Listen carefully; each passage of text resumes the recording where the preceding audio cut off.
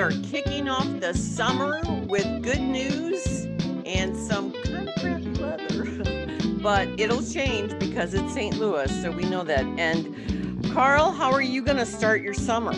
I am going to work every day. I'm gonna be at the radio stations. I'm gonna be on KMOX on Saturday. I'm gonna be on 97.1 on Sunday and KMOX on Sunday, and then 97.1 on Monday. So I will be working the entire time. So if you want to hear me, I'll be on. But I will. I just got off the air talking about movies with Mark Reardon and Dan Buffa, and we're gonna talk about those movies here in a second. But we also have a guest. We'll talk to our guest Dia Hoover about her book, St. Louis Scavenger, Star Wars, and Cars in just a second. Around minute 20, we'll talk about A Quiet Place Part 2. Around minute 35, we'll talk about Cruella. Around minute 51, 1971, the year that changed music. Around minute 52, The Friends reunion. Around minute 58, entertainment news and reopenings. We teased this guest a couple weeks ago, and now we actually have our guest. Yes. We have Dia Hoover, who is an author and a tour guide. Are We There Yet Tours? And she has lots of interesting stories. And her latest book, St. Louis Scavenger, it's about the hidden treasures all over town and the east side. And it is #1 on the independent booksellers list twice for 2 weeks, right? Yeah, well, it was #2 for 2 weeks. And it was #1 this past Sunday. So we're waiting with bated breath for St. Louis Post's Sunday edition. Congratulations. All right. Congrats. And we're so happy that you're here because we have been talking about your book. And I have a copy right now. And I started because I thought, well, this is a perfect summer project for people who are now getting out of their house. Yes. And I'm not No. At first, you can start with the book. I don't have a copy yet, Dia, but I'm sure I will get one soon. But you can start in the house and see how much you know off the top of your head, and then you can go out and make sure that you have the correct answers. Right, which I'm enjoying. So this is from my hometown. So I'm giving a little clue. In the 1920s, if you saw a show here, you might see Miss Rogers and Mr. Astaire. Come in today for a new release movie. The pipe organ might play, and she's a beauty. So it rhymes. So you put a lot of work into these rhymes. So what are we talking about, Carl? I just gave you a bunch of clues. Well, your hometown kind of, now I'm torn. I want to say it's somewhere in Illinois, but I'm going to say it's not. I'm going to say it's Gaslight Square. No, because my hometown is Belleville. Okay. See, I would have said Belleville, but then the Fred and Ginger thing threw me off. Well, it is the Lincoln Theater. Oh, okay. Who was it was a vaudeville theater back in the day. So there were tours. I mean, famous people played there.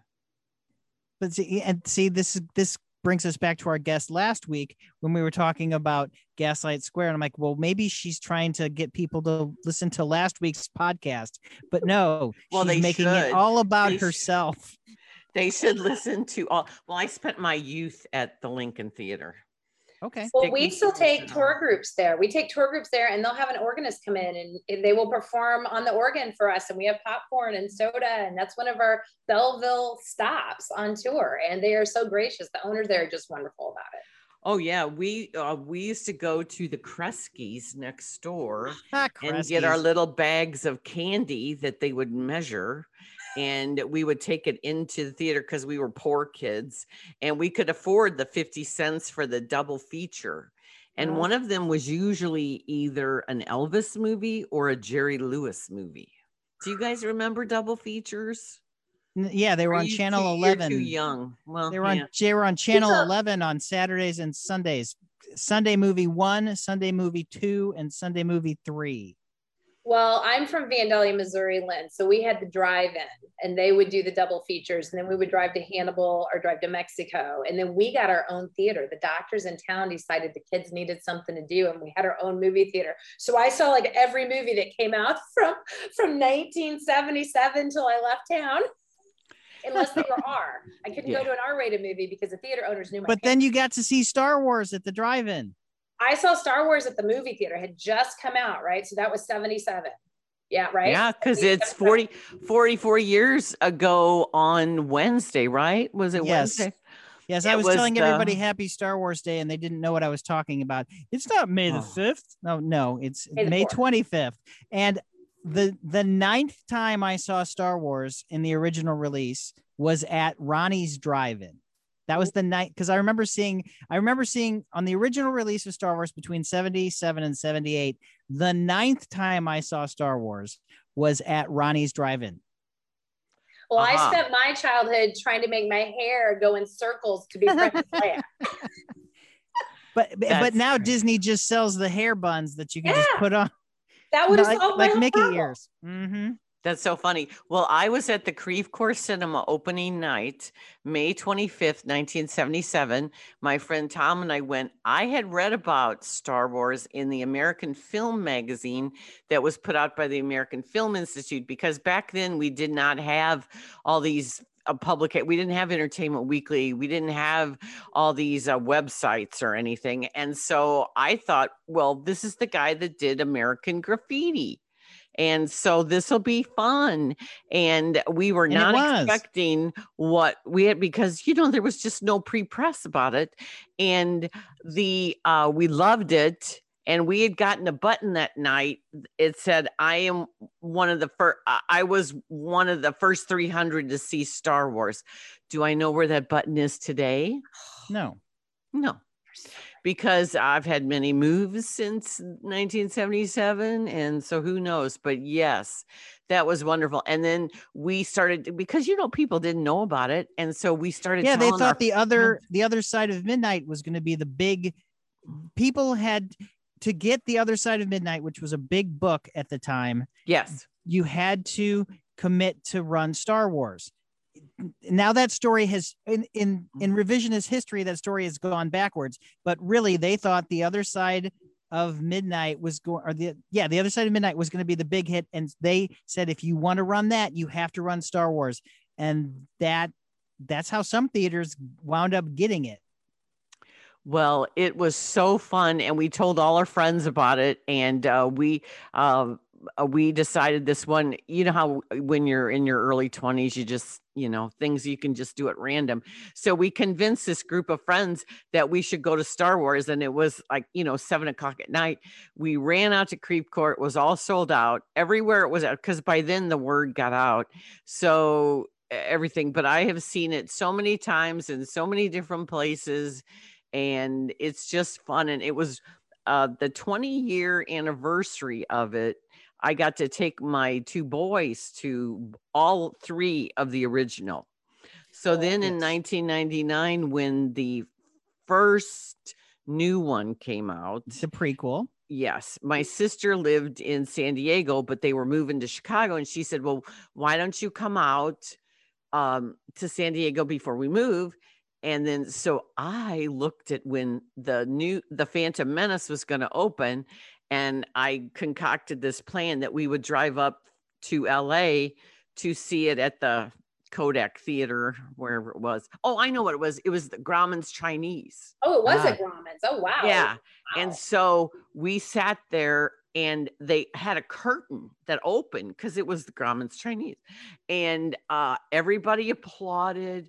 As soon as the strains of John Williams's music, everybody applauded. As soon as R2-D2 came out, it was the best audience. And then it was a ridiculous movie. I'm sorry. It's not, hey, it's you were just too old for Star Wars. Star Wars is for children. Star Wars is for children. And if you are not a child, you have lost that, because you realize that even the prequels, every Star Wars movie is somebody's favorite Star Wars movie. Exactly. And I will tell you, my dad said, well, what is this Star Wars about? I said, it's just like cowboys and Indians in outer space. Because I had to watch all his John Wayne movies, and I can mouth the words with Big Jake. I've seen it so many times, but really that's what Star Wars is. And that's why I loved Han Solo, man. He went out there and took care of business, and he's like on the other side of the law. And he shot first. Yeah. Yeah.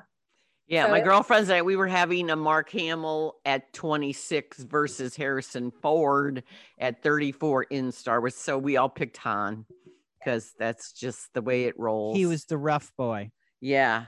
And you're right about American Graffiti. Oh God, that was on Channel 11, Carl. American Graffiti was on almost every other weekend. That and Gator and White Lightning. And when I would make a comment to my husband, who's from New Jersey and he's younger than me, and my office manager who grew up in St. Louis, I'm like, well, it's just like Gator with Burt Reynolds. And they're like, what? Huh? And I'm like, White Lightning. So then those were the Sunday movies, because the Saturday movies on Channel 11, the first one was always Mon Pa Kettle, and then there was a Abbott and Costello, and like they would always run like a monster movie to run finish it up, like a Godzilla or a Kong, but not like King Kong, but like no, just like an off-brand, like right. Generic. So what was always so funny about this? So Declan is watching Archer. Have you ever seen Archer? Yes. My boys used to watch that. It is horrible, but he's like, John Benjamin. He goes, you got to watch it. And it was when Burt Reynolds was on. He did the voice. And so, Archer's entire childhood was looking up to Burt Reynolds. And then Burt Reynolds was dating his mom. That's awesome. Well, the Skyview Drive-In, another Belleville landmark that you have in your book, is they showed stop doing that. Yeah, they showed Smokey and the Bandit last week. They had muscle car night. They had Firebirds and all those cars. So it's such a drive-in culture, the cars. Yeah. Well, and I had the 432nd Mustang ever made as my high school car. I went to 65 Mustang. Yes. I was in high school in the 80s, and my dad got it when my grandpa was in the hospital. He got it from a guy in Jeff City who had worked at the Ohio plant. It was his wife's car. Because the 64 and a half was the first year. Because remember, Iacocca, they released it at a half. So I used to sell cars, right? So all the new cars, we had to get rid of everything in June because they were coming to us in July and August. So what Iacocca did is says, we're going to release this Mustang early. And then they got a half season. And the only difference is you got 4 bolts on the brake drum instead of 5.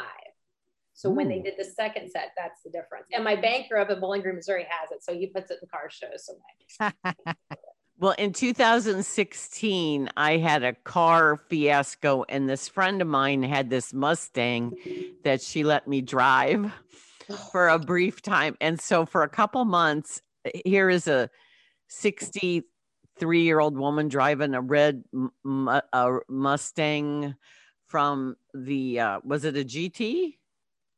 I don't know. What was, it was really cool. So, but it had tinted windows. So I would get out of my car at a gas station, and these guys would all look at me like, it's an old lady. Why are you driving this car? Like the eyes would go wide because, they'd see this cool cherry red Mustang. And then I'd get out of the car and they'd be like, what? Double take. It was kind of fun. It was kind of fun. I welcome you into the club of Mustangers, because that's what you are now. You are now a Mustanger. I've had a Mustang since I have a 1968 Mustang that I've had since I graduated high school a long, long time ago. And it is still being refurbished, because I gave it to my stepdad to work on it. And every once in a while he works on it, and I've only driven it once. So one day I should get that car back. Hey, bring it over to Bill at Auto Art over here on the hill, man. He tricks out all those cars and they're beautiful. Is yours a fastback or a coupe? It's a coupe. You're starting to get into the weeds, but it's a coupe. I do know that. Well, there's all sorts of very cool car clubs. And then the Sonic in Kirkwood Commons, they're always having a car show. There are car shows all over the St. Louis area if you know when and where to look, because you know what, the car guys know when and where to look because they always know where about another car show. What are you doing this weekend? I'm going to a car show. You're going to a car show. You can go to a car show every day if you wanted to. And the boomers who are now retired have bought these cars. Like you had your fixer-upper car and they've had their car sitting there. And now they have 2 or 3. And so they want to rotate them and they want to do a road trip. And it's pretty phenomenal. I always go to a car show when one's around. I pop the hood. So Dia, let's circle back to what we started to talk about now 13 minutes ago, your book. STL Scavenger. So that's out. We had Julie on a couple weeks ago talking about it, but now we have you on talking about what have you found now that the book's been out for a while and has been very successful? What have you found? Are people trying to cheat and ask you for some hints? Have they contacted you with any corrections or clarifications, or how is it going so far? So that is so great, because I just thought when I was writing it, so remember, I'm a tour guide and I was on the certification committee for the Professional Tour Guide Association of St. Louis. So I'm thinking, if I get anything wrong, I'm going to get called on the carpet by about 3 or 4 guides that work for me or belong to the association. But that's what editors are for.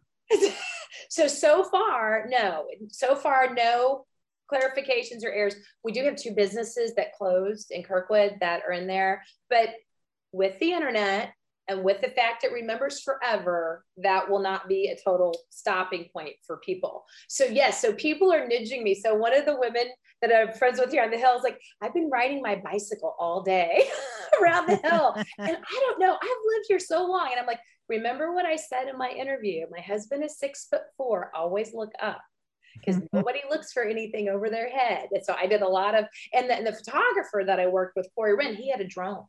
So that was fantastic on these tall buildings. And he did an amazing job. And so for people who haven't seen the book, it's a detail, which means I didn't know what a detail was. So I will tell you, it is a picture of something like a building or a location. And it's a very small portion of it, but it's magnified. And so that's a detail. And then there's like would you call it a cartoon, Lynn? You think a cartoon picture? That is another hint. Like, people, I don't think we're realizing that. And then there's my 4-line riddle or clue. So you have 3 things to go off of. And I will tell you, I'm from Vandalia, Missouri, and my high school teacher is the librarian. She's retired now. That's her fun job. She's like, could you do this without being in St. Louis? I'm like, absolutely. Absolutely. Because when I was prepping to make a virtual tour for myself to sell for Discover St. Louis Tours that I own, 60% of people that take virtual tours at a museum or in a city are on their couch. I was stunned. Well, with the pandemic, because not everybody's fully vaccinated, but I could tell from being out and about today, the traffic is huge, and everybody wants to get out of town. But I decided that this was going to be my summer project. Yay. And you have. Are you going to try to win? Well, I don't think I should enter because, but I was telling your media. Yeah, because I'm, some of my girlfriends, I was showing them this the other night. I was telling them, and the one said, well, I'm very competitive. And so I told her, well, you have till November 15th to get it done. So she's a traveler. So I'm looking forward, because I don't know much about Alton. So I'm like, well, this will give me an incentive to go to Alton. And I was just in Grafton yesterday, and we almost got blown off the SkyTram. I believe it.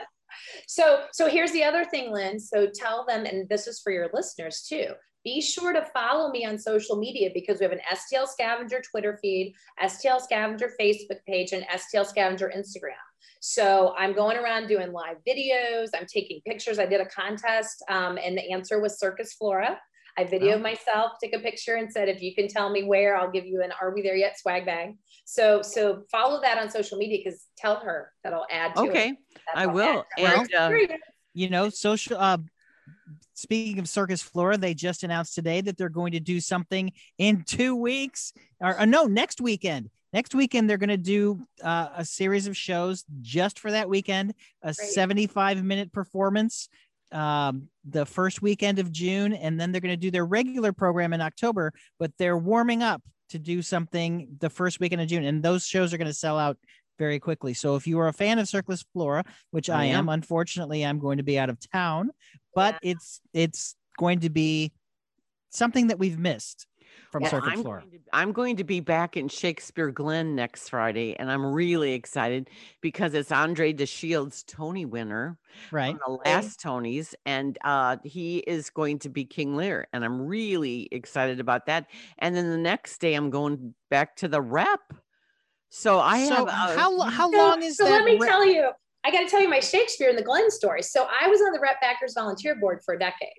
So one of the things we always did, we would go the first night of Shakespeare in the Glen, and we would sell stuff, right? We'd go out with the little, cigarette thing. And they had Shakespeare bobbleheads. And I Oh, said, wow. "Give me those." I sold them out on the first night. I was like at the ball game, "Get your Shakespeare bobblehead. I would love a And they're like, Shakespeare "Okay." bobblehead. Yeah. Yep. And I sold them out. I'm very proud of that. What were you going to say, Carl? So how long is Shakespeare in the Park going to be this year? A whole month. A whole month. Good. Because But then they're coming. then. Yeah, they're coming back though at the end of the summer, and they're going to do a local show because this is a touring company that's coming in.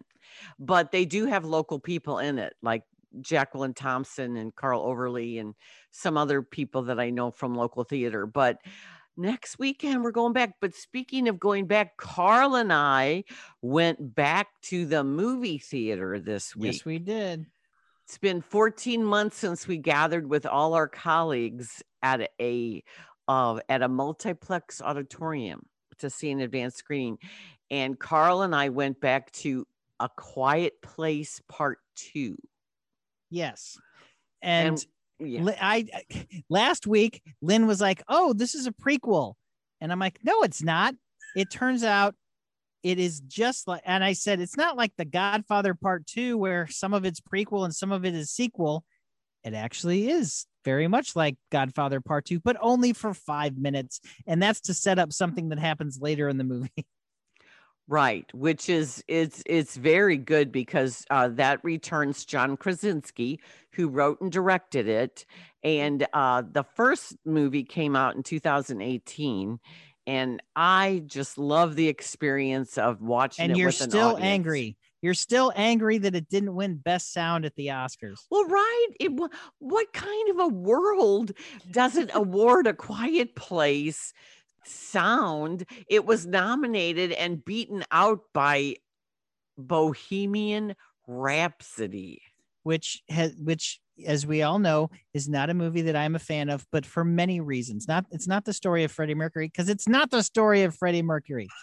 But okay, so A Quiet Place was directed by John Krasinski, and the writers, he didn't write it, but he wrote this one. And I don't know what John Krasinski has against Noah Jupe, but he does not like that little boy, because he puts him through hell. Because he loves those kids. No, really? Then why did he do that to that little boy? Because that made the story better.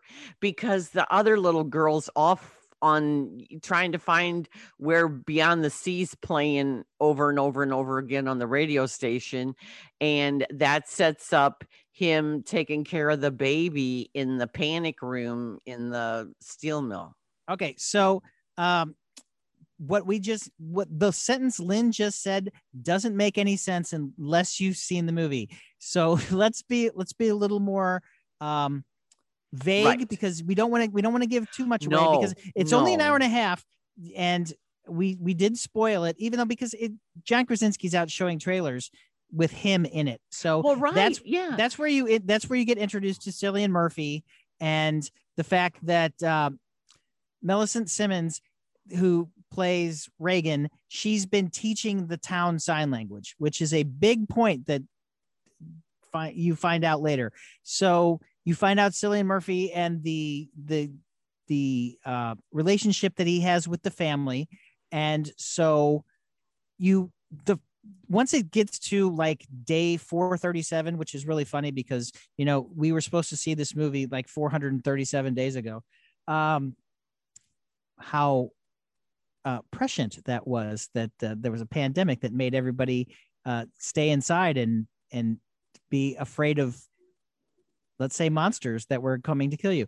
But it takes place once you get to the part where it is the new story. It takes place seconds after A Quiet Place Part 1. It is a true Part 2. It takes place after the flashback scene's over. It takes place immediately after A Quiet Place 1. Okay, then they go from there. Well, what's genius about this script, several things, is they go out in the outside world. They venture from their farmhouse, and she's got the little baby in tow, the newborn, and both her children, Reagan and Marcus. And they're played by Millicent Simmons and Noah Jupe. They were fantastic in the first movie. And Emily Blunt, I'm just such a huge fan of hers. So they venture out and they're barefoot. And well, as you saw in the first one, you do need to have been able to have seen the first one. You can't go into this cold. It doesn't make any sense. Because okay, so these aliens that well, in the first ones, I refuse to call them aliens because we learn a lot about their origin stories. Maybe I just want to call them creatures because we don't know if they're aliens. Well, they're gross. They're grotesque and they're spindly and they're like a lizard spider cross and they're just horrible, but they have super sensitive hearing. But so they're the blind. People find out that noise kills and they are really fast. So just stepping on a twig can make you kill dinner. Yeah. So no, I don't. Matt, our buddy Max Foisey and I were talking about this. He says he doesn't know if they kill you to eat you. He thinks it's more like a cat. They don't know what they play with you to death because you really don't see them eating anybody. You just see them killing. So it's more of a predatory thing, but they're not eating anyone. So and the more you find out about the aliens, the more your head starts to think this doesn't really make sense because there's a whole thing. Without giving anything else away, you can't give that away. Without giving anything away, it is reminiscent of the movie Signs and the movie The War of the Worlds and the radio play The War of the Worlds. But so I'm being vague like that, but the more you think about it, the dumber it is. So I really hope if they do a third one, we don't need to find any more about the creatures because the more you learn about the creatures, the more it takes you out. I liked not knowing. In fact, in the first one, you don't see one of the creatures until like the last 10 minutes of the movie. There are creatures everywhere. Yeah, this one you see a lot of them. So Emily Blunt is Evelyn. The Evelyn Abbott. And so the Abbotts venture out to find help because people in these encampments have set bonfires. And so the oldest girl is on top of a silo and she's looking out to see the bonfires. She makes a little map. She's very smart. The family is smart and resourceful, which is why they have been able to survive. So this is survivor mode. And then they find this abandoned steel mill and they're going to hide from the creatures in there. And they come upon their old neighbor, Emmett, who is played by, I always say Cillian Murphy, but we should look up how to pronounce his name. It's very Irish. He's a great Irish actor. But he doesn't use his Irish accent, which he could have. He's very unrecognizable in this because he's got a shaggy beard. He's a New York upstate hillbilly. Yeah. And the thing about Cillian Murphy is he has these amazing expressive eyes. And he used them when he was the villain Scarecrow in Christopher Nolan's Batman film. Begins. And he also he's in The Dark Knight for like 2 seconds. Right. And he was in 28 Days Later. That's where most people know him. Red Eye, was he in that one? Yeah, he was in that. That's a terrible movie, but anyway, he's on Peaky Blinders, which is a Showtime special. And John Krasinski and his wife Emily Blunt were binging it, and they thought of him for Emmett. Some good news, baby. Yeah. So anyway, he does not want them to stay there.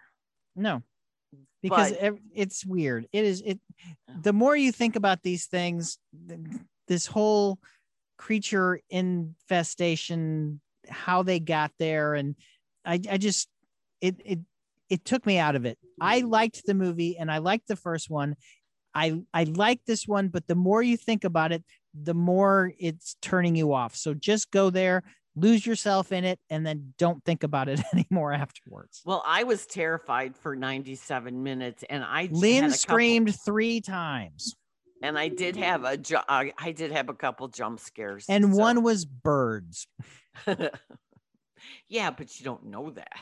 At the And time. Yes. so, and so there's they Emmett and the girl are traveling, and they come across some feral humans, and that is terrifying too. The secret of most sequels is here's how you do a good sequel. You take what was a good unit in the first movie that made them successful, and you break them up.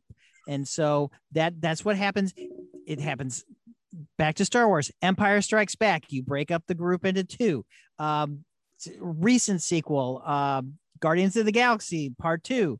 You break up the group. That's what happens. And so you have 3 different storylines going on, and each one is terrifying in their own way. Oh yeah. Oh yeah. And what I thought about it, even though this was made before the pandemic, and in fact, we had all RSVP'd to go see this last Yes. March 2020, and then it was canceled on us Well, yeah, when well, I everything actually started shutting couldn't down. have gone. I had a hockey game that day. So Oh, well, we all started, I mean, everything started getting canceled. And but then the so, hockey game got canceled too. So I could have yes. gone to the movie eventually. But because the reason the hockey game was canceled is the reason that the movie was canceled. So this was made pre-pandemic, but because we've been through this 14 months and we've had this sense of loss, there is this eerie parallel to this movie, because even though theirs is more post-apocalyptic, we still had a lot of unknowns. There was this great fear, people died. There's that sense of loss is in this movie, and we can identify after the year we've had. So I thought that was an interesting aspect of it. Yes, it is. But and you should see this in the theater, and don't do what we did. We were socially distanced, even though AMC just announced that you don't have to wear masks in their theaters anymore. Oh. According to the Hollywood Reporter. But that's not what's going to get you in this movie. What's going to get you in this movie is when someone decides to recline their seat all the way back, those leather seats, and it goes, and everyone's staring at this one guy named James, and we're all looking at him, and we're like, hey, what are you doing? Yeah, it was. Oh, yeah, because sound is still the sound design is integral to this film. And now that maybe to win this time, Lynn. Well, it should, because now they've combined editing and mixing. So they all right. should. So Dia, did you see the first Quiet Place? I did not, because I don't see those sorts of movies, because I have that stuff come back to me like while I'm talking on the microphone or eating lunch or something. So you'll see the creature, you'll hear the creature, and then you'll think it's behind you.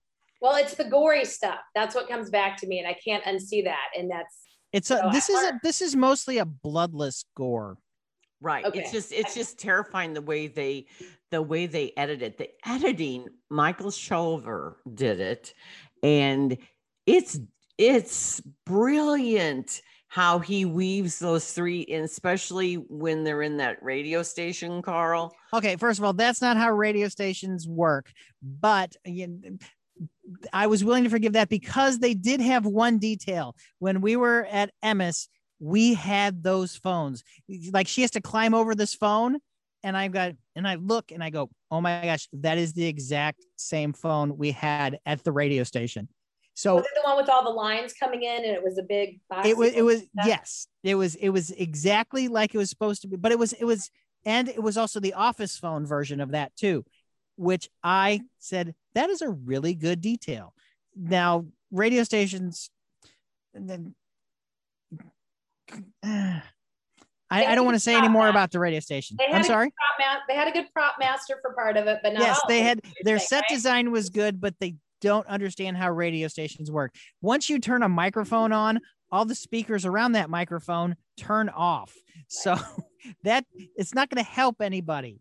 It would help in what they did with the story, but it's not going to help what they did with another part of the story. So I'm that's nitpicky. That's nitpicky. That's like saying, "Oh, I watch Frasier. I know how radio stations work. I watch WKRP. I know how radio stations work." No, that's not what happens at all at any radio station. Well, Kent and I at the Webster Kirkwood Times, we both gave it an A. And it's worth it. It's worth seeing, and I hope people come back to the theater because this is a communal experience. So you can scream together. They're hoping too, because it's not available video on demand. It is only at theaters. Now, this next movie, let's ask Dia. Dia, what is your favorite version of 101 Dalmatians? Is it the Glenn Close version or is it the animated version? Glenn Close, because I'm a fan of hers. I've been a fan of hers ever since Fatal Attraction. I think and I'm really a big fan of hers after Hillbilly Elegy, because that movie nailed it. I'm from rural Missouri and I'm from Little Dixie, and that gun-toting grandma she was, Meemaw, she nailed it. So Lynn is a fan of Glenn Close, but not a fan of Hillbilly Elegy. Well, see, a lot of people aren't, but I read the book afterwards, but I'm going to tell you what, Ron Howard got it. The language, the dialogue, the actions, that it got panned by a lot of critics, but I'm like, you haven't lived there. That one right there. That one, she hated it. I didn't see it. I didn't really like the Amy Adams character at all. Unsympathetic. And Truth though. Now it's hard because that's what happens with addiction, and it's hard. Cruella is more of a prequel to the 60s cartoon than it is the Glenn Close version. Now, this is PG-13, so you do not want to take your children to go see Cruella. And it's also about a future dog killer. So I don't know how they're going to make that transition, though, because the villain in Cruella is the Baroness, who's the other Emma couture fashion design. And so I don't know how they're going to make the leap, because the 3 Dalmatians that are in this movie are owned by Emma Thompson, and she is the wickedly evil villainess in here. She's a fashion designer. We can't really ruin any of that. But Cruella is born Estella, and she has a horrible childhood, and she hooks up with, after a tragedy, she hooks up with Jasper and Horace, fellow orphans. Joel Fry and Paul Walter Hauser. Joel Fry, right. he was in Yesterday. He was the buddy in Yesterday, and Paul Walter Hauser was in I, Tonya as the knee smacker. He was also in Richard Jewell, playing Richard Jewell, and when he was in I, Tonya, he was with Craig Gillespie, and Craig Gillespie directed Cruella. Yeah, and it's a very slick movie. It's fun. It is not cute, so therefore, young girls, no. But it's very well done, though. Right. Did you see it at the High Point? Because I saw it on the marquee at the High Point today. High Point would be a wonderful place to see it. Yes, we actually had a link from Disney. Okay. So, we did have the opportunity to see it in a theater, and we just could not. No, we had to work that night. I also want to make a Dalmatian comment.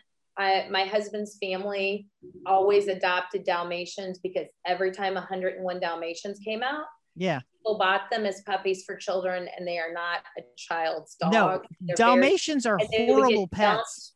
Well, no, they're not. You just train them because they're very territorial and protective. That's why they protected the horses and the beer on the beer trucks. That's why you have 2 Dalmatians. Or the fire trucks, yes. Right. And so they would adopt these dogs because they'd get, these families would take them and dump them at the shelters. Well, let me say, buy a Dalmatian. Right.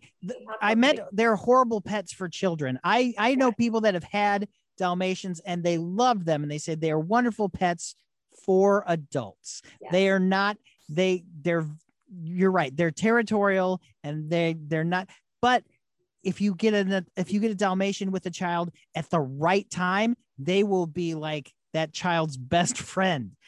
But my husband, yes, and his sister. But it's got to be perfect. you can't just get a Dalmatian puppy for a kid. It's not the best way. And that happens every time that they do this. But the Dalmatians are a little different in this movie. Right. And they're killers. Yeah. She has a mutt named Buddy, Emma Thompson's character, Estella.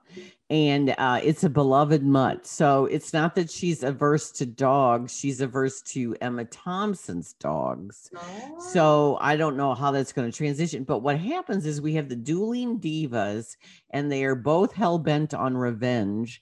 And the Baroness has this house of fashion. And Cruella, she likes her spunk and style. She doesn't turn into Cruella until like the last third of the film, which, by the way, here's one of the things I have for a kids movie, even though it's not a kids movie, it's 2 hours and 15 minutes long. Yeah, it is long. Yeah, because it's for all the baby boomers that saw the 101 Dalmatians and they remember the story. I mean, all of it, and just like how Star Wars is for us because we saw it as kids. I mean, but my question is, do they let her smoke? No, they don't. Smoke? See, but Emma Thompson's character does. But yes, but okay, she does smoke. Right, she's the queen. She's the prima donna, and she appropriates Estella's designs and. Then after more revelations about how despicable human she is, then Estella turns into Cruella. And this is in 1970s London. So is there this punk rock fashion vibe? And that's when the costume designer, Jenny Bevins, she should win an Oscar. She did. She has won 2 before. For Mad Max Fury Road and for A Room with a View. So you couldn't be more diverse. And her use of textures and fabrics and color is just fantastic. She has Emma Thompson make this grand entrance at this ball, and it is phenomenal. I'm not going to spoil it because it's one of the best things in the movie. And then she has her in this mask, says the future, and it's all very punky. And then the soundtrack, Carl's got issues with the soundtrack, but no, I don't have issues with the soundtrack. Normally I would, when you start in the 60s with a Supertramp song, that's because that they've already thrown all that out of the window. See, then they go into, all right, here's songs from the 60s. They're not trying to say this is from 1967. They're just saying, here's a song from the 60s. So we're now in the 60s. And then we're going to go into a song from the 70s. So here's a song from the 70s. Or are they just avoiding paying copyright? You know? No. They spent a lot of money on this. They have Rolling Stones songs in this movie. So yeah, okay. Yeah. So they spent money. Disney did said, Elvis make it? Did Elvis make it in there? Because it's big money with Graceland Enterprises LLP. No, but they've got She's a Rainbow. So it maybe the Rolling Stones are like, okay, so like you can use this for Adobe, you can use this for Disney, you can just. They said, you know what? She's a Rainbow is going to be our licensee of the month because it's everywhere. But it's fun, like they go a little deeper cuts, which is nice. And they do have a soundtrack album, and they also have a score album because Nicholas Britell, who is so wonderful, he did the score. Yeah, he did Moonlight and If Beale Street Could Talk. Right. So, but the soundtrack has, like, Florence and the Machine does the Cruella song, but it's also a new Cruella song, and they have they have Ike and Tina Turner doing a Led Zeppelin cover, which I had never heard before. There are 2 Ike and Tina Turner songs in this, and. Remember, Led Zeppelin ripped off people. They have been sued back to the Stone Age because they ripped off all those blues artists. So let's call it like it is. But it's funny that my wife's like, is that Tina Turner? And I think the one was, and then she said, is that Tina Turner again? I'm like, they wouldn't use her again, but they did. They did. I want to buy the soundtrack. It's really fun. They did a featurette. If you go to YouTube, you will see a featurette about the music. And or you can it's probably on Disney Plus, where you can get this movie for $30. Right. Well, and I hope the teenagers are hearing it, right? Because everybody needs to know Tina. Every teenage girl should know about Tina Turner and how my daughter was happy that they used Queen's Stone Cold Crazy. Okay, that's interesting. Okay. Yeah. But they also Well, use they have everybody singing Iggy and the Stooges, "I Want to Be Your Dog." Mm-hmm. it's very, yeah, it's very fun. It's such a fun watch. It's very fresh and it's very bold. And Emma Thompson is just a great villain. One of the early screenwriters, when Disney decided that they were going to remake the live action or do this prequel, they hired Aileen Brosh McKenna, and she wrote Devil Wears Prada. Yeah. Oh, I And love that movie. the fingerprints of that one are all over this with Emma Thompson. And then Emma Stone is terrific as Cruella, and I didn't have issues with her accent.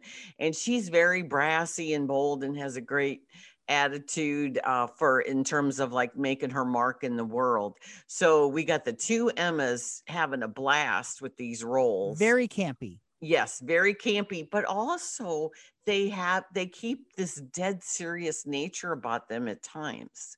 Because Emma Thompson is a classically trained actress. I remember seeing Henry V at the High Point with Kenneth Branagh when she was still in it. I'm like, this woman is amazing. I have followed her entire career. Remember when she was Hillary in Primary Colors? Yes. I mean, well, not Hillary. I mean, a person similar. A person based on the former First Lady. It was, I mean, she's got the range. I mean, she is so talented. She's one of my favorites. She could have zero script and still make kind of like Brian Dennehy. Yeah, he could always make it look good. Well, she does a lot with her just mannerism. There are some times when Emma Thompson doesn't even speak and she is commanding the screen. And that is stage training. That is treading the boards, not being just on a. Oh yeah, she just like, even when she does the 9-minute power naps, Carl, when the cucumber slices, or she pops an olive into her mouth, and she just has this attitude. Mark Strong is in it, which is an odd role for him, but yeah, but he's more. Everyone keeps singling out Mark Strong. He's barely in the movie. I mean, he's an important part of the movie, but he's barely in it. Emily Beecham is barely in the movie too, and she's fantastic. I actually want to talk about Tipper Seifert Cleveland. I wanted more of the young stuff. I wanted the more of the Artful Dodger kind of these ruffian kids that were like Charles Dickens-ish, Oliver Twist types that were running around London ripping people off. I wanted a lot more of that in a movie that was already too long. That girl Tipper is really good. Very good. I noticed her right away. I looked her up. I was like, who is this? So don't you think though, that like you were saying, Disney Plus, yes. I think that has allowed movies to go back to a longer length because people are watching it at home and they can pause them. I think that has changed it back again, Well, that's what my daughter said. My daughter said it was already going to be 2 hours and 15 minutes, why not make it a series on Disney Plus, and then they can have it. And I'm like, because they wanted to make this a movie, right. And they couldn't probably get Emma to commit for a series, because a series, it would probably be 10 episodes. And that's a lot of writing. That's a lot of writing for Dalmatians. Well, I like the twists that they had on this one. I really like. There are several twists. Right. Well, the only thing you know about a Disney movie is they're going to have tie-ins. They're going to have all this, and they're going to have a sequel. And you allude to another chapter. You have to watch the credits to see this scene, and it'll tie in with the other Dalmatian movies, but I'm not going to say anything. Oh, there's a stinger. Okay. But well, Kirby Howell Baptiste is Anita, and it goes through all the stuff from the original 101 Dalmatians, where I went to school with her. I've known her since I was a child. And then they use her very effectively as Anita Darling. Right. And so she could have been used more, really. She could have, but and then it was like, well, why did they cast her? Like, why not? She was great. She was. I really enjoyed this movie a lot. But it's not a perfect movie. It's something. If you want to spend the $30 and don't want to go out to a movie, spend the $30 and watch it at home. I would recommend spending the $30 on this rather than the $30 last year than Mulan. but not. I would say Raya is probably better than this. Yeah, I only gave this a B. Okay, but it's still good. It's still good. I love those actresses like you do, Dia. I would watch them, and it's just fun to see them tangle. And yeah.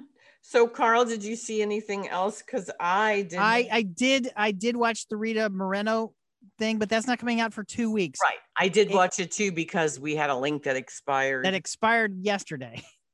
And so I watched it right before it expired. Yeah, me too. I was, she is going to be in the new West Side Story with Steven Spielberg. And so at first I thought, oh, this is just going to be a puff celebrity piece, but no, not at all. No. It is very, very serious and a lot of things. And I'm glad I was with Jimmy Kimmel. I knew her from the Electric Company, but we can't talk about the movie because it doesn't come out for 2 weeks. No, it comes out 2 weeks, and then streaming. I am enjoying, and Dia, you would probably really love this if you have Apple Plus. 1971, the year music changed everything. That was the year of my birth, Lynn. This is my big 5-0 summer. Hey, Lynn, you know how we were talking the other day, but it's weird because. And I said, oh, I wonder what the Questlove movie is. The Questlove movie is going to be on Hulu. So there is one on every single platform. The Beatles one's going to be on Disney Plus. The Tina one is on HBO Max. The Billie Eilish is on Apple Plus. The Pink is on Amazon. 1971, the year that changed music. What is that? What's that on? Apple Plus. That's on Apple Plus. Okay. And then the Questlove, Summer of Soul is going to be on Hulu. So all these documentaries, all these music documentaries are on each different one. Wow. And I'm so glad you gave a shout out to Yesterday. That's one of our favorite movies when that came out. Declan watched it on the plane. We were flying home from Norway and then we saw it back here. It was amazing. I mean, if you're a Beatles fan or if you're not, so, everybody gasped when that thing happened. Uh-huh. In the movie theater, everybody gasped. That was my favorite scene of the year, but it got beat by Avengers Assemble. So we have St. Louis Film Critics have a category called Best Scene, and that. Well, I am speaking of HBO Max. I have been a subscriber since 1982.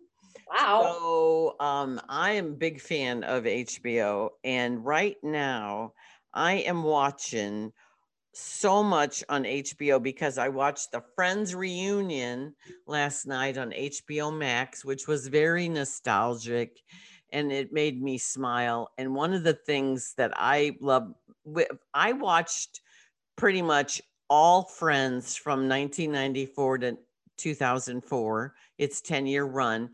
And then it was on all these reruns all the time. And so at night, I could watch it and go to sleep right before I would go to sleep because, it just is fun and it relaxes you. And David Beckham even said that in his interview last night, that he's in a lot of hotel rooms. So he knew if he could turn on a Friends, it would make you smile and relax and everything. Well, do you remember Courtney Cox's debut though?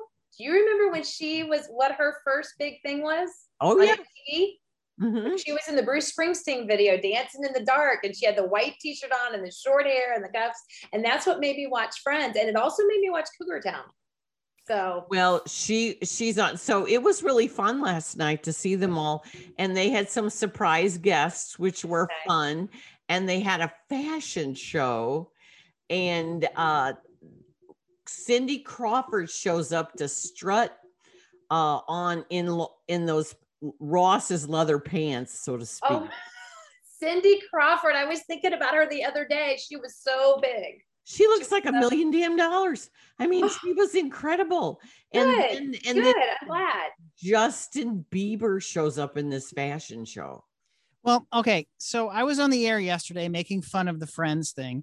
And I said, I didn't think I would have to watch it because I had read everything that I thought about it. And then I also said on the air, you realize as soon as I get home, my wife's going to say, hey, where do I watch this Friends thing? And so as soon as I got home from being on the radio, my wife says, hey, where I looked on every channel that we have. Where is it? And so, of course, we then wound up watching it, and it wasn't as horrible as I thought it was going to be. There are still horrible things about it. It doesn't, it barely anything was new. Did Tom Selleck make it though? He did. Oh, but Paul Rudd didn't. I loved him when he was Magnum PI, man. I can't watch the new Magnum PI, but when we go to Michigan to Mackinac, my driver's from the UP. He's from St. Ignace. Oh. And this is where Tom Selleck's mom lives. And he always tells our group the story about how he was up there shopping for real estate. Everybody's like, it's Tom Selleck. That's Tom Selleck. Of course, they're Midwesterners. They're really polite. They left him alone. But yeah, I love Tom Selleck. And you were talking about your Mustang you drove for a little while of your friend. Mm-hmm. One of our travelers, her retirement from being a principal and Florissant was a red convertible Mustang. And she loved Tom Selleck. She said to me, Lynn, he makes my pantyhose melt into my shoes. Okay. That's what I said. My eyes got really big when she said that to me. But it was just very pleasant exercise in nostalgia, and the audience. It was very Friends-like. And some of the interesting backstories, I enjoyed that. And just how they all fall into those roles, and they were reading some old scripts, and they just have that magical chemistry with them all. And I am not ashamed to admit that I pretty much. You cried? Little tears. I have seen pretty much every episode, and then now after watching them on Nickelodeon and all those other ones, probably 2 or 3 times, and they just make you feel good and they make you smile, and it's okay, And, Lisa Kudrow, I always thought she reminded me of Gracie Allen. She was did. Such a straight actor.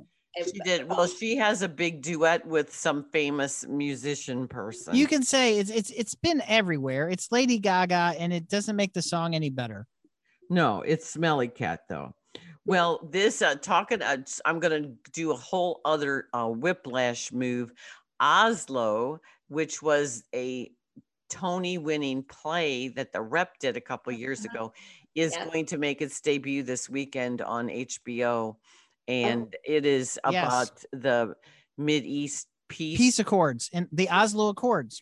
Right. And they won the Nobel Prize for it. And then it didn't really stick because Bacon gets assassinated. So there's all that. But that's what we watched in that movie, The Human Factor, too. But anyway, it's very good, and it looks very intense, and it has a outstanding cast, and I'm excited to watch it because I have nothing else to do this weekend except on Sunday night, the finale of Mayor of Easttown. Who did it? Well, Stephen King tweeted what he thought, and it blew up Twitter. But he's a horror writer. Why would he probably is right.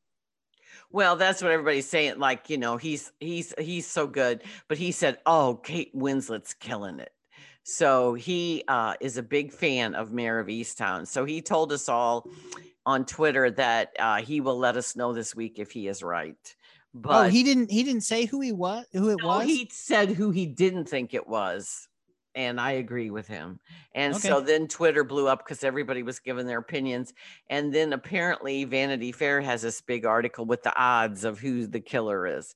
But I will say Brad Inglesby, who wrote it, has done a masterful job because I can't figure it out. I can't crack it. And there's some wild cards. And he promises that everything is going to be tied up. Well, he also said that it's not going to be somebody that was in a background scene in episode 2. He says it's going to be a major character. It's not going to be someone. Who shot JR, right? Who shot JR? We know. Hey, Kristen. People knew who Kristen was.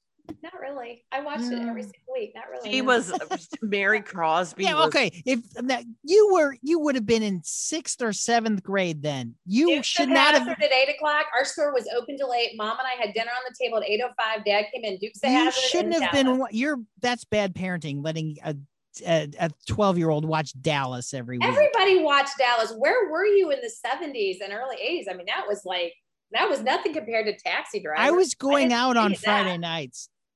Was Dallas on Thursdays or Fridays? No, Friday. It was Dukes of Hazzard at 8 and Dallas at 9. And then Knots Landing came later.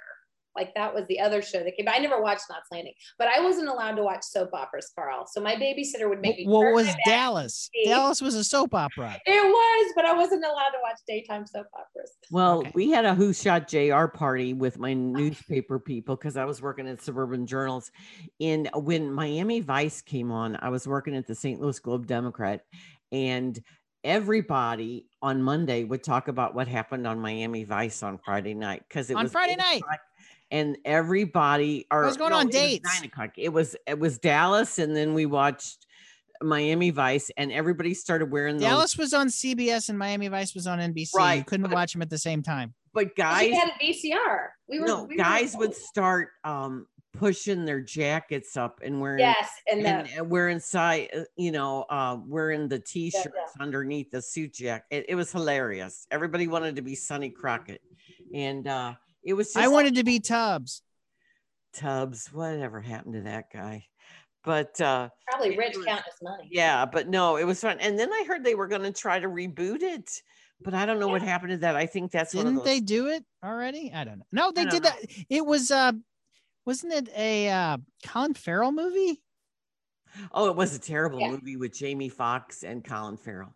Terrible. Yeah, see, I knew they did it. Terrible. Well, it's like Magnum PI. And do you know that Magnum PI comes on before Blue Bloods? I've tried to watch Magnum PI once. I made it 15 minutes on the new version. I know. I didn't much care for that, or the new MacGyver, or the new, or I do like Blue Bloods. I only watch once in a while, but I feel really old when I watch it. But then I always tear up at the family dinner. I do too. And I mean, I'm married to an Irish Catholic. I'm just a country girl Baptist, but they have that family dinner and everybody's got all their issues. But see, I love the youngest son because he was in American Dreams. Do you remember American Dreams? That's who Will Estes was in. And I remember him in that TV show. That was an amazing show. Well, I just really am sad. The brother that died when his son came in, I just was crying. And then last week they had a thing. But Rugrats has returned. I don't know if you guys watched Rugrats, but my children watched it all the time. That is out of our age area. We were too old to watch Rugrats. All right. Well, but we were aware of them, but we did not watch them. Well, I was nannying, I think, when I was in college. The kids I nannied for watched them. Oh, yeah. People love that. So now it's Paramount Plus, but it's CG animation. So it's not the original kind of animation, but they're back. And one of the moms is gay, I heard. And then Kaminsky Method starts on today on Netflix season 3. And you've convinced me, Dia, to watch it.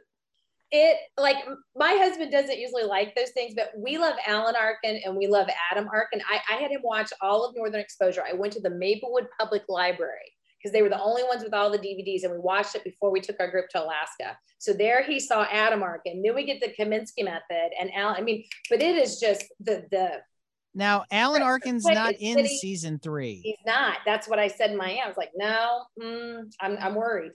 I'm worried, but Michael Douglas he's making the rounds. And I thought they did such a good job. Well, you haven't seen it, have you, Lynn? I have not. I have not. Okay, either of you, Carl, you all haven't seen it. And I'm going to tell you, it's going to be like Grace and Frankie. You might as well buckle in because you're just going to keep watching the next episode.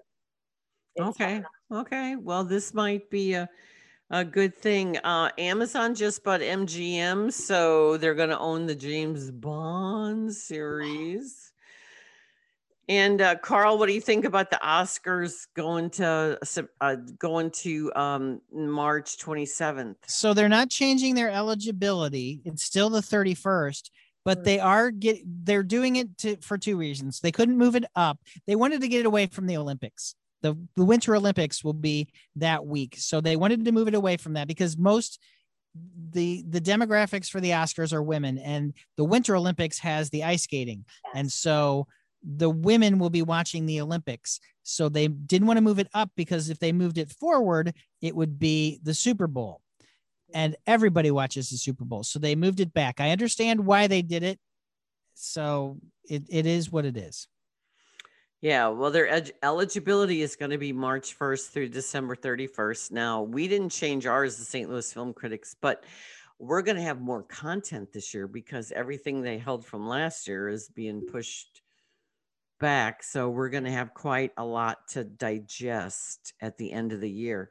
Now, the Tonys are coming back on September Kind of.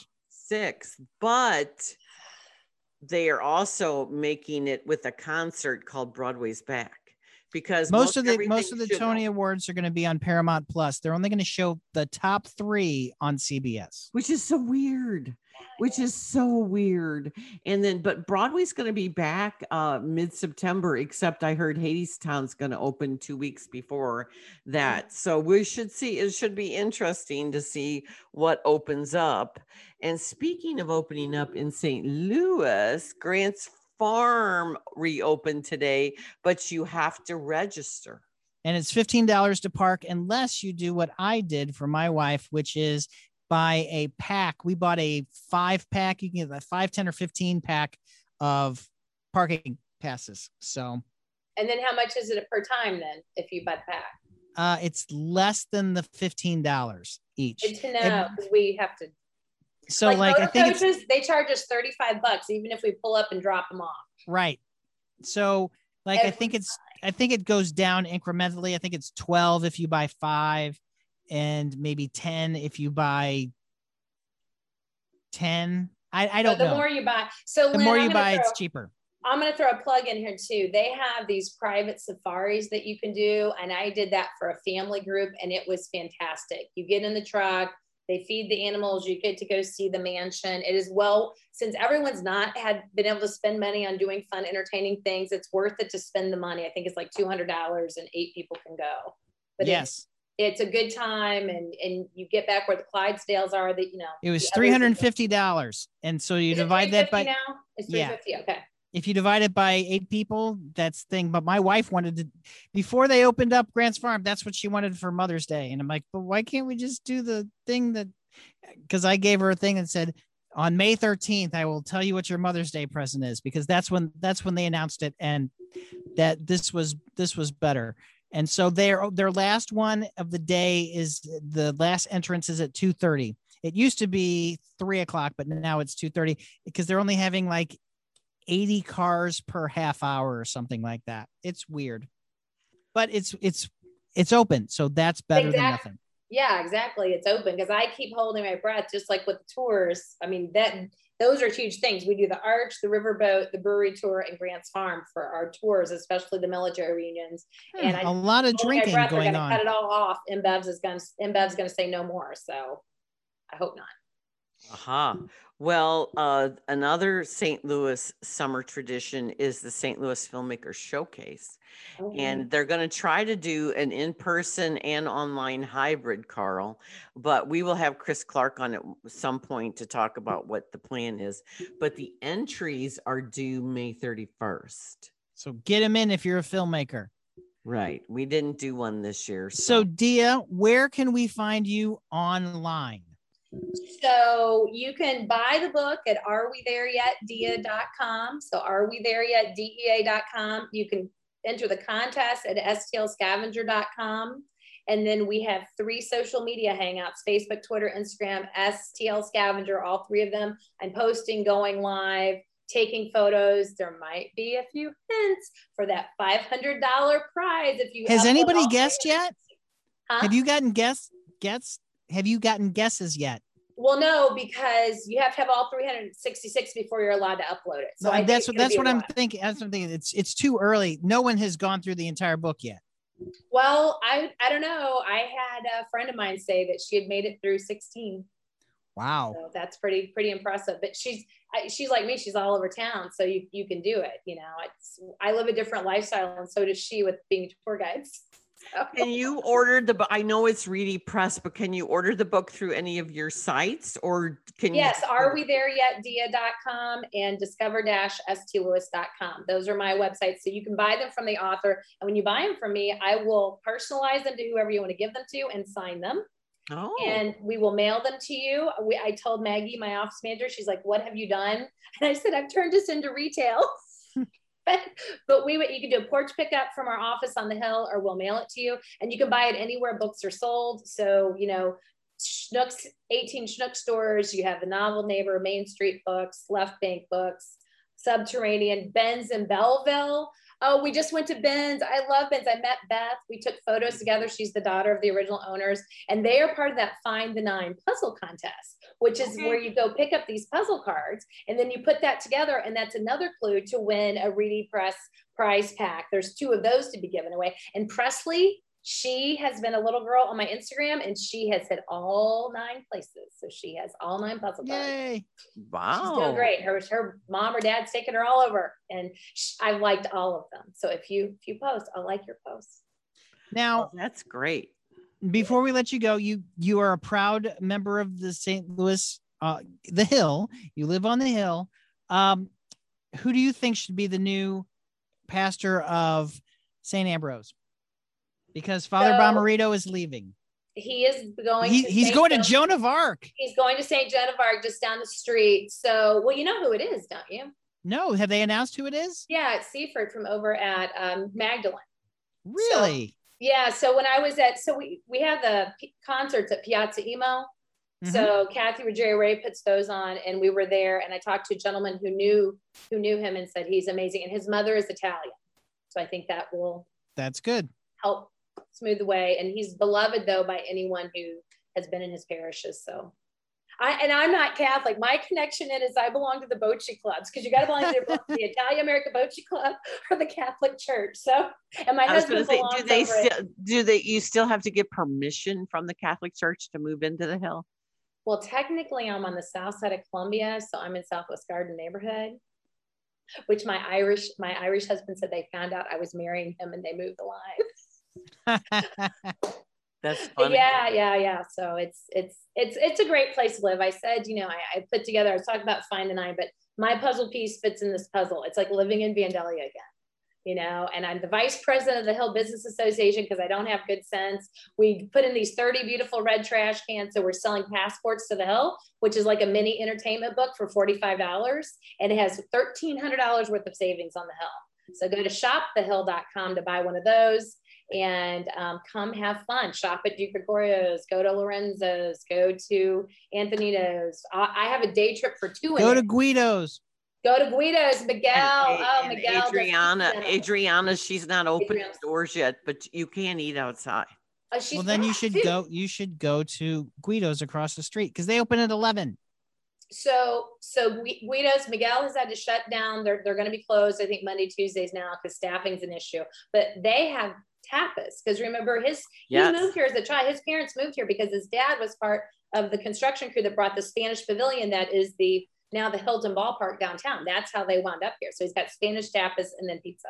And his parents, well, up until a year and a half ago, his mom and dad still were at the restaurant every day. She still comes in. She makes the gazpacho, the best gazpacho in town. And so I work at the election polls up here at Shaw School, and he or his brother Francis come in and bring them in to vote. And I just found a picture the other day of me. With Frank lives above the restaurant. He does. Yeah. Now see, I call him Francis and Miguel, and like Mike and Francis is what other people call him. Everybody. I call him Miguel, but it depends on how. I've known him since high school, so I can call him whatever. And the restaurant's so beautiful since they redid it. And it is very nice. Very. And you know what they're going to redo a little. They're going to redo the patio out in the back. That's what he told me the other day. Very exciting. I think a lot of patio dining is going to stay. Because I was at the City Park Grill the other night and we were on the sidewalk and we said, you know what? We think this is going to stay. So I was in Waterloo, Illinois 2 nights ago, and they have blocked off some of their streets for their restaurants to go on the street. And now the mayor is going to roll that back. So that was the big scuttlebutt over in Waterloo. Oh. Well, Gallagher's is being renovated. It's still not open, but the Hopskeller is open. They had that fire. Mm-hmm. Right. And it's completely redone and reopened. Well, JV's and Gallagher's are my go-tos in Waterloo. So you are just everywhere. I know. I worked in Monroe County for 6 years and I lived in Waterloo for 3. So what about Crazy Train? Have you ever been to Crazy Train? No, I haven't. I moved in 2009. Well, I think it was there then. I think it's been there forever. They were go look up Crazy Train. Okay. And they said the little town it's in, and they sell picnic fish. I'm like, what's a picnic fish? And Darcy goes, it's a little square fish like you get at a picnic. Yeah. They supposedly have amazing chicken. All right. So Okay. we know where we can find you online. You can find me at _Carl the intern on Instagram and Twitter, but hockey's over now. So our buddy Max says I should do horn tests with my car. You can also hear me on KMOX and 97.1. And Lynn, where can we find you? Well, I'm in the Webster Kirkwood Times, and I'm also on KTRS every Thursday night around 10:30. Miller Furniture presents Lynn Venhouse Goes to the Movies. And then I have my own website, poplifestl.com. And we're here every week, and we loved having you, Dia. We'll have to have you come back, especially like around the time where the winners. Yeah. December 1st, all will be revealed. And thank you all for having me. I'm so grateful that you chose to have me as your guest. Thank you. You're welcome. Thank you. And maybe we'll have you around Labor Day, because that'll be the end of the summer and you'll have ideas for the fall. Oh, speaking of Queen's Cuisine in Edwardsville, Jane and I talked today. We're going to do a tea and treasures. So you'll get to have tea with me. You'll get one of the books, and it'll be at Queen's Cuisine in Edwardsville. Okay. I was just there today. I mean, not I went to a couple book signings, but I was in Edwardsville. Oh, were you? Yeah. Oh, you both are everywhere. I was at the radio station all day. All right. Everyone remember that you don't say Happy Memorial Day. Use Memorial Day at least at 3:00 on Monday to remember the fallen who have served this country, and remember why we are having Memorial Day. It is to remember. So. Right. And we are a grateful nation, and thank you for your service, and anybody who's related to anybody that didn't make it home. And we want everybody to stay safe this Memorial Day weekend, and go see a movie. Yeah, go see a movie. And the vaccines are winding down, but it's so nice. It was so fun to be at the movie theater the other night with people. Most everybody, we all got popcorn, and it just was a celebration. And now you don't have to keep your mask on. Like I forgot after I was done eating my popcorn, I forgot to put it back on. And then I felt guilty about it. But now you don't have to feel guilty about it anymore, because it's not a thing anymore. Yay. No. Enjoy summer of 2021. Bye. Bye. Bye.